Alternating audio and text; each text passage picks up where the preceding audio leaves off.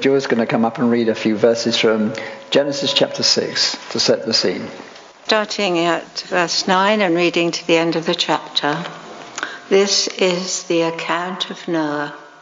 Noah was a righteous man, blameless among the people of his time, and he walked with God. Noah had 3 sons, Shem, Ham, and Japheth. Now the earth was corrupt in God's sight and was full of violence. God saw how corrupt the earth had become, for all the people on earth had corrupted their ways. So God said to put an end to all people, for the earth is filled with violence because of them. I am surely going to destroy both them and the earth. So make yourself an ark of cypress wood, make rooms in it, and coat it with pitch inside and out. This is how you are to build it. The ark is to be 450 feet long, 75 feet wide, and 45 feet high. Make a roof for it and finish the ark to within 18 inches of the top. Put a door in the side of the ark and make lower, middle, and upper decks. I am going to bring floodwaters on the earth to destroy all life under the heavens, every creature that has the breath of life in it. Everything on earth will perish. But I will establish my covenant with you, and you will enter the ark, you and your sons and your wife and your sons' wives with you. You are to bring into the ark 2 of all living creatures, male and female, to keep them alive with you. 2 of every kind of bird, of every kind of animal, and of every kind of creature that moves along the ground will come to you to be kept alive. You are to take every kind of food that is to be eaten and store it away as food for you and for them. Noah did everything just as God had commanded him. Some years ago, I was watching the famous atheist Richard Dawkins. Anybody ever listened to Richard Dawkins? And he was addressing a group of students and young people, and he said to them, he said there are still people around today that believe in the myth of Noah's Ark. He said, and what's worse, they're teaching them to our children, and they're also trying to teach them in our colleges and universities. It is ridiculous, he said. And I thought then, well, if we believe that the flood as Christians, if we Christians, was an historical event, universal and catastrophic, how do we answer the people of our generation who say it was a flood? We can't just say, well, we believe it. But so how do you know? Have you got any proofs that it was? So I want to start this talk this morning just giving you some basic realities that we can bear in mind and even bring before people.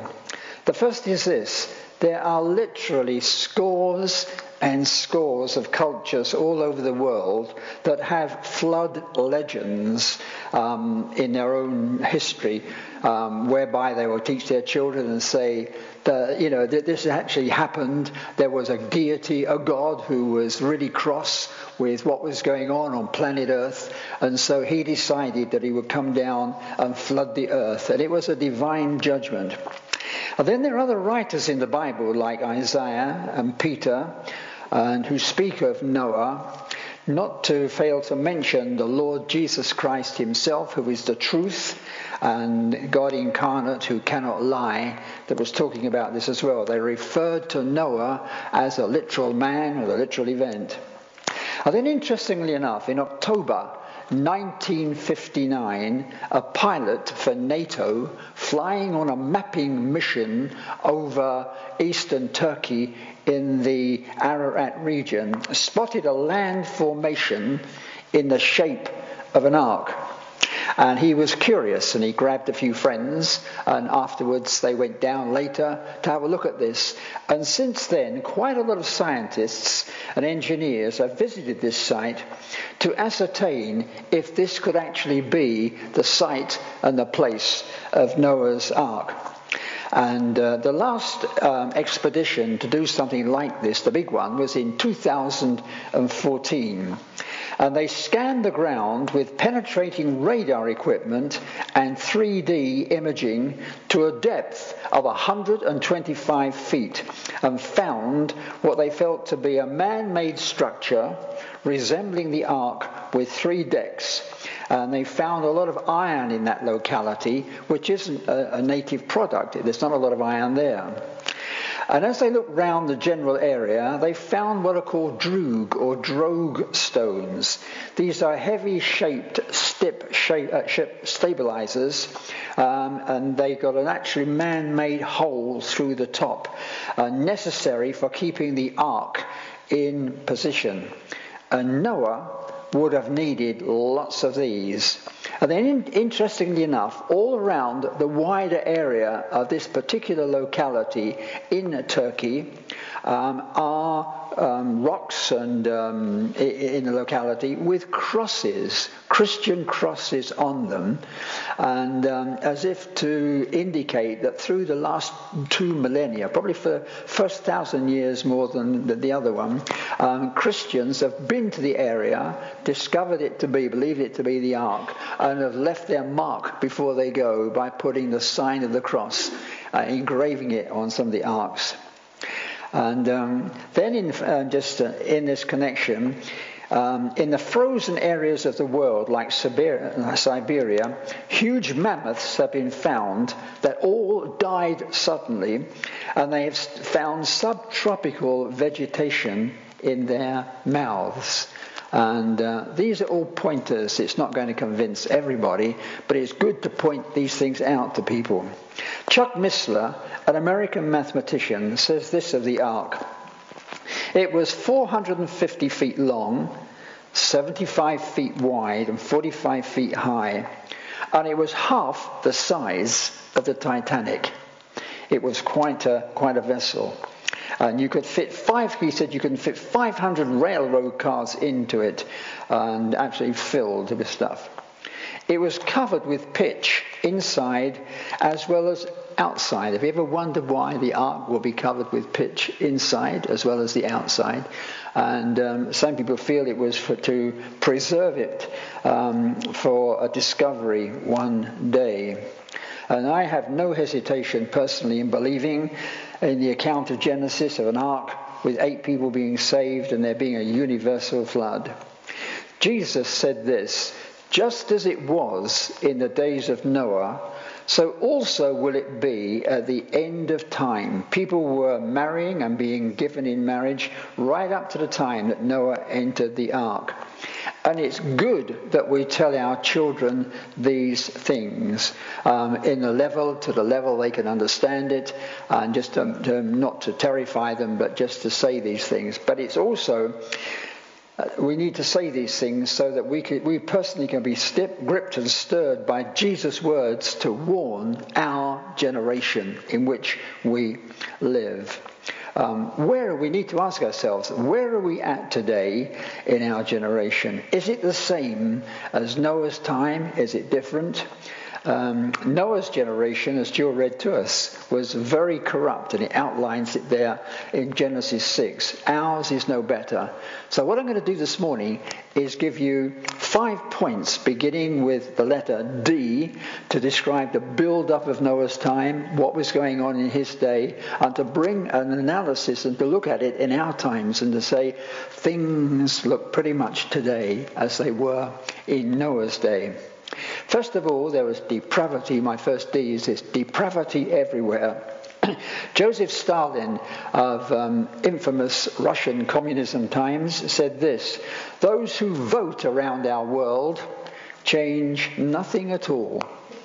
Those who count the votes change everything. The Apostle Paul told the Philippians in their day that they lived in a crooked and perverse generation. John MacArthur, an American pastor, quite well known, said recently in one American town there were organized mass riots. 2,000 people were injured, and the damage was in the area of $70 million. And in the West today, in the world, in our part of the world where we live, it's chosen to live without what are called absolutes, God's unchanging laws as given by God. And we live in a time where everybody's right and nobody's wrong. We accept everything and judge no one. I was watching a guy called Dennis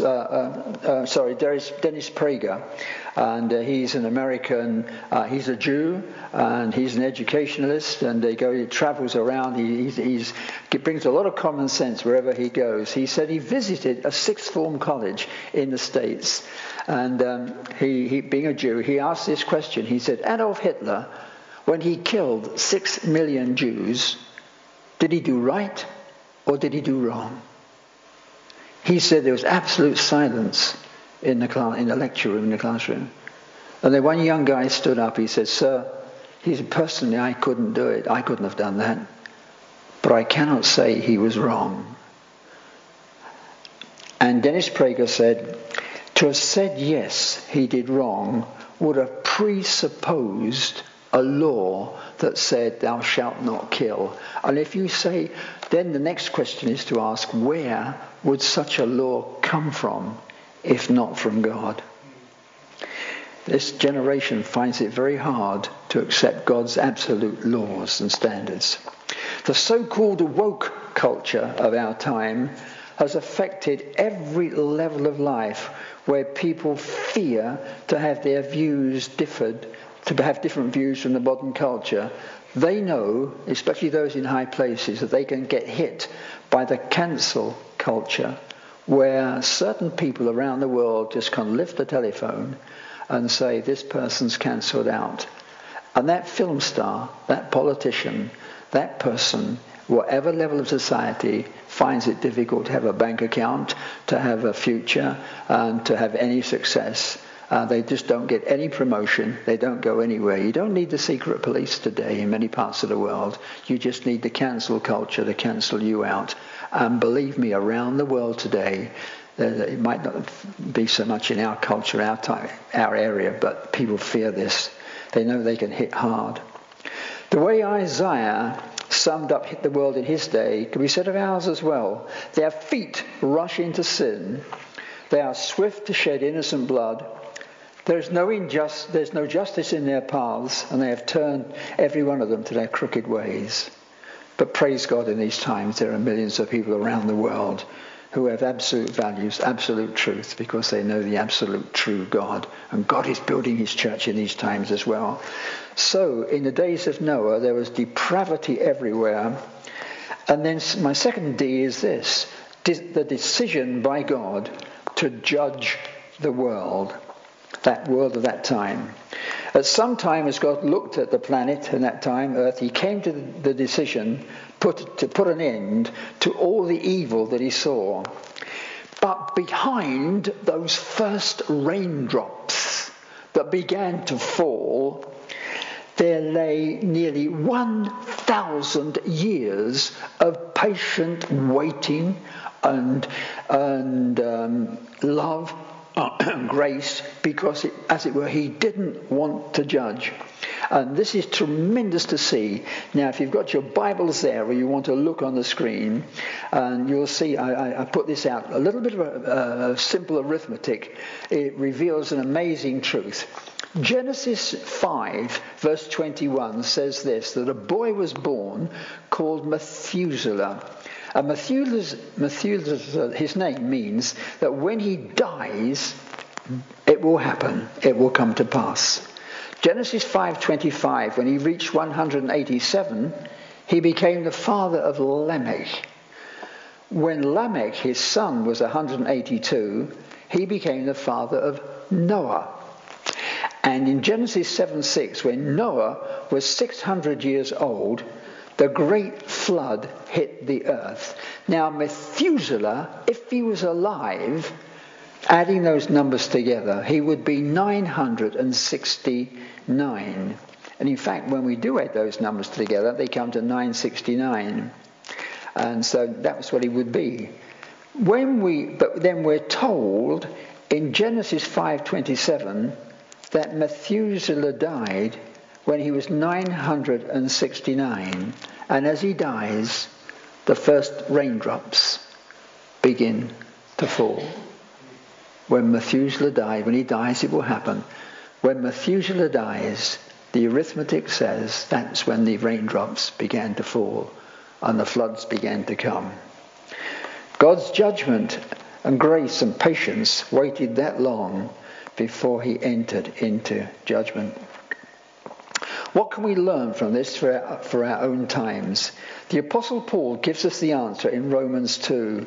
God's patience and kindness and love must lead us to repentance. If we do not repent, he adds this, we are storing up wrath against ourselves for the day of God's wrath. And then the Apostle Paul picks this up again in Acts 17 in his sermon to the men of Athens. God has set a day when he would judge the world in justice. Over 1,000 years, God's heart was breaking.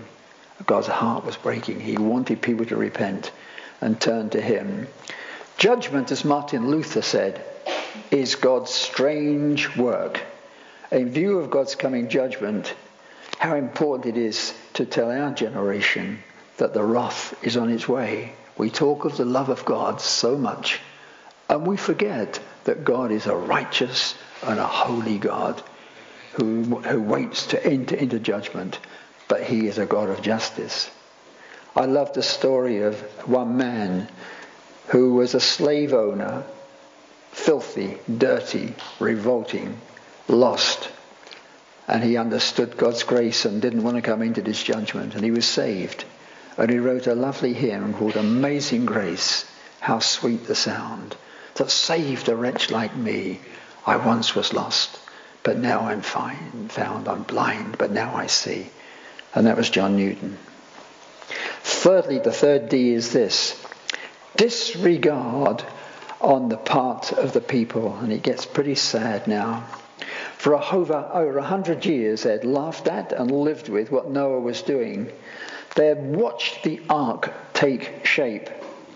And I think, in my mind's eye, the day that God shut that door, perhaps this, there were loads of guys, loads of men sitting out in the cafes. Now, you don't see this in our own culture. We tend to go inside into a pub or into a restaurant. But if you go to Southern Europe, or if you go into the Muslim cultures, you see these great cafes and these great, all the chairs outside.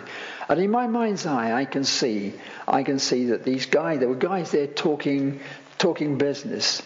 The ladies were picking up items of shopping, going to the school, getting the children. Army officers were planning their strategy and their stability and wondering where the future was going.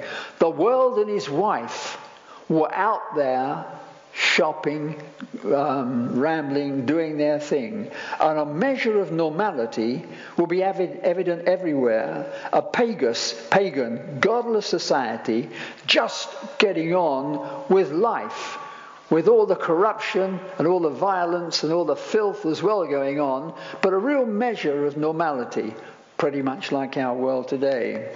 They got used to seeing Noah and his sons make journeys and forays to preach everywhere. Before I got down to studying this, actually, I used to think that, people used to come from far and wide and see the ark, and Noah would be busy all day long. I think Noah would say to his boys, look, let's get out there and tell them. And I can imagine Noah saying to his wife, we'll be back in 2 or 3 days. And they would make forays. They would go out into the countryside, way out, and preach the gospel and say, the time is going to come. And when it's the right time, you need to come into the ark. Make plans to do this. But that generation, living with this bizarre and melodramatic neighbour, was something they just learnt to do. And there was a total disregard for his message. Now, a disregard for God and his gospel could well describe the world in which we live today. They show no regard. Let me give you 3 reasons why the world shows no regard for God today. First of all, they say, science has shown us that there's no God. There was just a simplistic beginning with atoms and molecules in perfect conditions, just coming together and beginning to evolve and generate. And it's been marvelous, but billions of years ago it all happened. And this explains the world as it is today. And then they say, this is what the scientists say to us. What people ignore is that quite a percentage of the world's top scientists today are very committed Christians. There's a guy called Dr. Alan Sandage, and he's called the greatest observational cosmologist in the whole world. He was converted to Christ a few years ago, and he said this: it was only through the supernatural that I could understand the mystery of existence. He said, I came to see in God the answer. And then there's also a guy called John Lennox.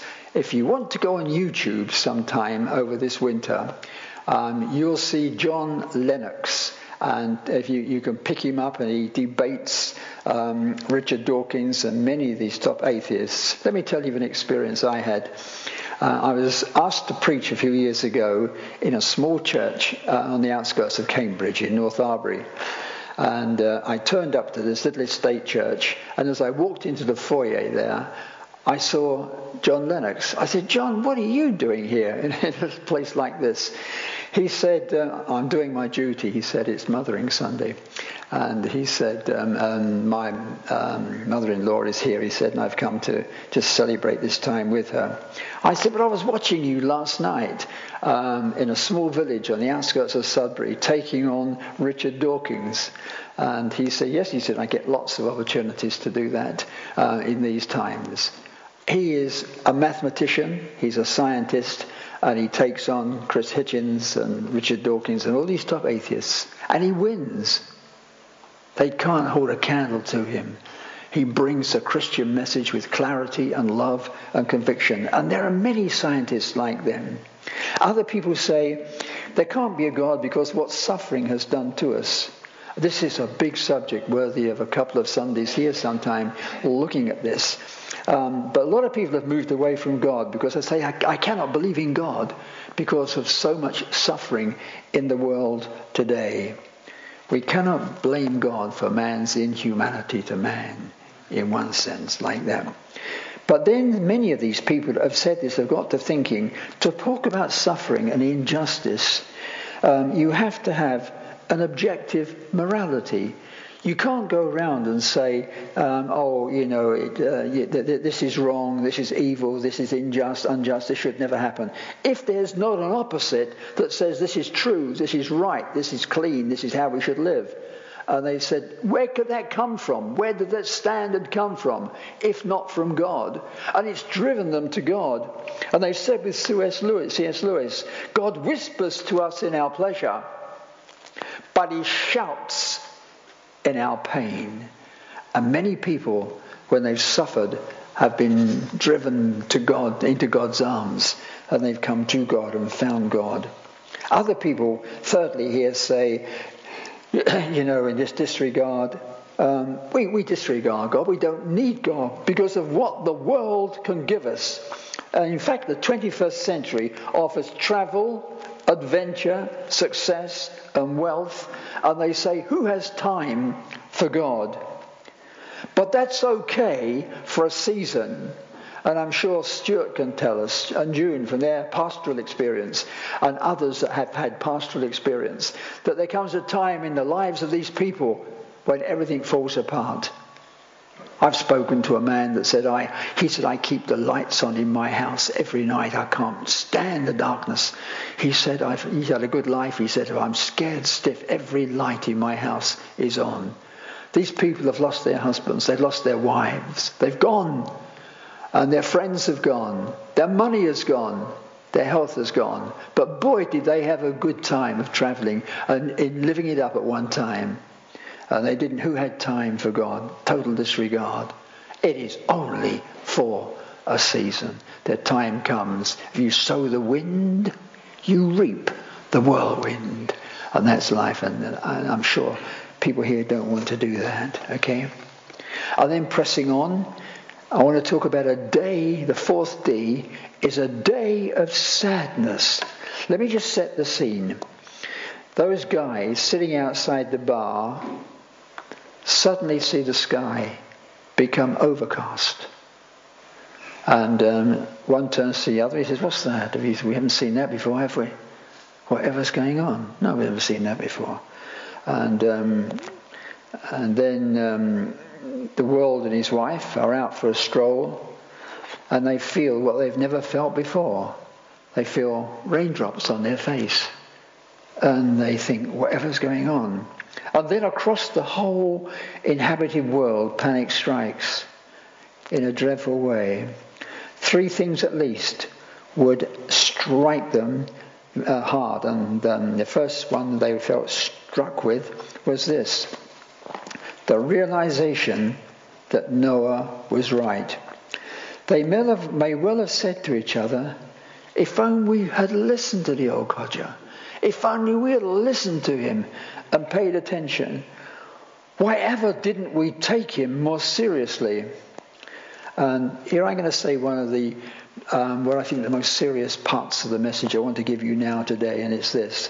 At a future date, people we know and people that we've worked with and people that have been around us and people in our families are going to be saying, if only we had listened, why ever didn't we take them more seriously, when all of a sudden millions and millions and millions of people disappear quickly from this world. The rapture of the church has come. Jesus Christ has returned. 2 sleeping in a bed, one is taken, the other left. 2 guys going to play football, one is taken, another left. 2 lorry drivers in a van or lorry, and one is taken, the other left. And suddenly people are going to say, just like they said in Noah's day, we should have listened to him. Why ever didn't we take them more seriously? But it is too late. The realization that Noah was right. Secondly, because of the reality of the closed door. People would have been screaming out to one another, find Bob, find Sue, find Angela, everyone into the ark. Noah was right. He'll let us in. We'll go to him.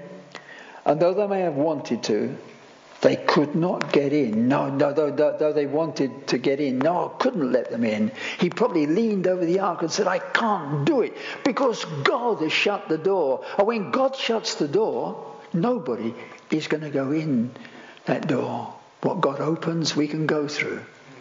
And it's only when God opens doors we can go through them, or we should go through them. But this door was shut.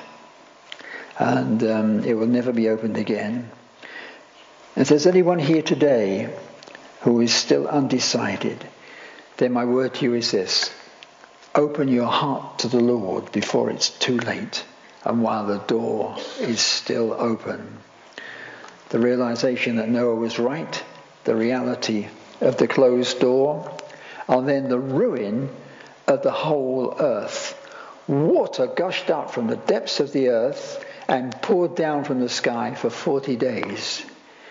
The earth was deluged, inundated, and everything perished except for those in the ark.